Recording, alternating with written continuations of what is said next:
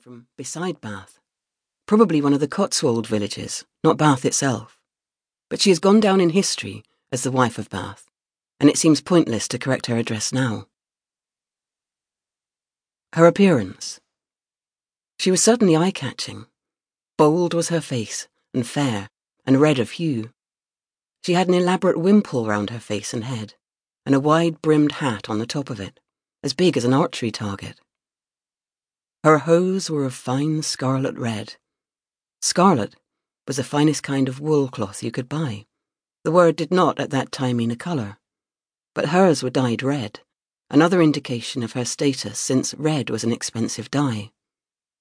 Hose in those days were made of cloth, preferably cut on the cross or bias, which would give them a little elasticity, but they had to be full straight, tightly tied, by garters below the knee for women.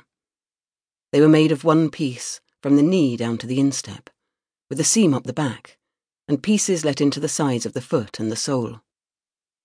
It seems obvious to us that knitted hose would have been so much more comfortable, but knitting had not yet taken its place among fashionable garments. Hose are always shown in contemporary pictures as smoothly encasing the leg, which I assumed was an artistic license until I caught sight of a modern young woman whose jeans were tighter than skin tight, and certainly encased her legs smoothly, leaving little room for wrinkles. The wife's moist new shoes were of soft, tanned leather. She clearly had no intention of walking anywhere. We are not told much about what else she wore, but it was no doubt in the forefront of fashion for long-distance riders. She did wear a foot mantle about her hips large, and on her feet a pair of spurs sharp. The foot mantle was a kind of deep bag, usually covering a rider's clothes up to knee level or beyond, to save them from the dust and mud of the journey. But she must have had her feet out of it to show off her elegant red hose and her new shoes. The wool trade. English wool, especially from the Cotswolds and Norfolk, had been prized in European trade circles for many years.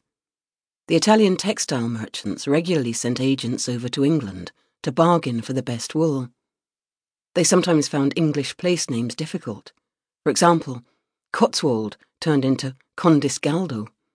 The significance of the wife of Bath lay in the simple fact that she was a weaver, and such a skilful weaver that she outdid the weavers in the long-established continental cloth centres of Ypres and Ghent. Chaucer's audience well knew the importance of those cities.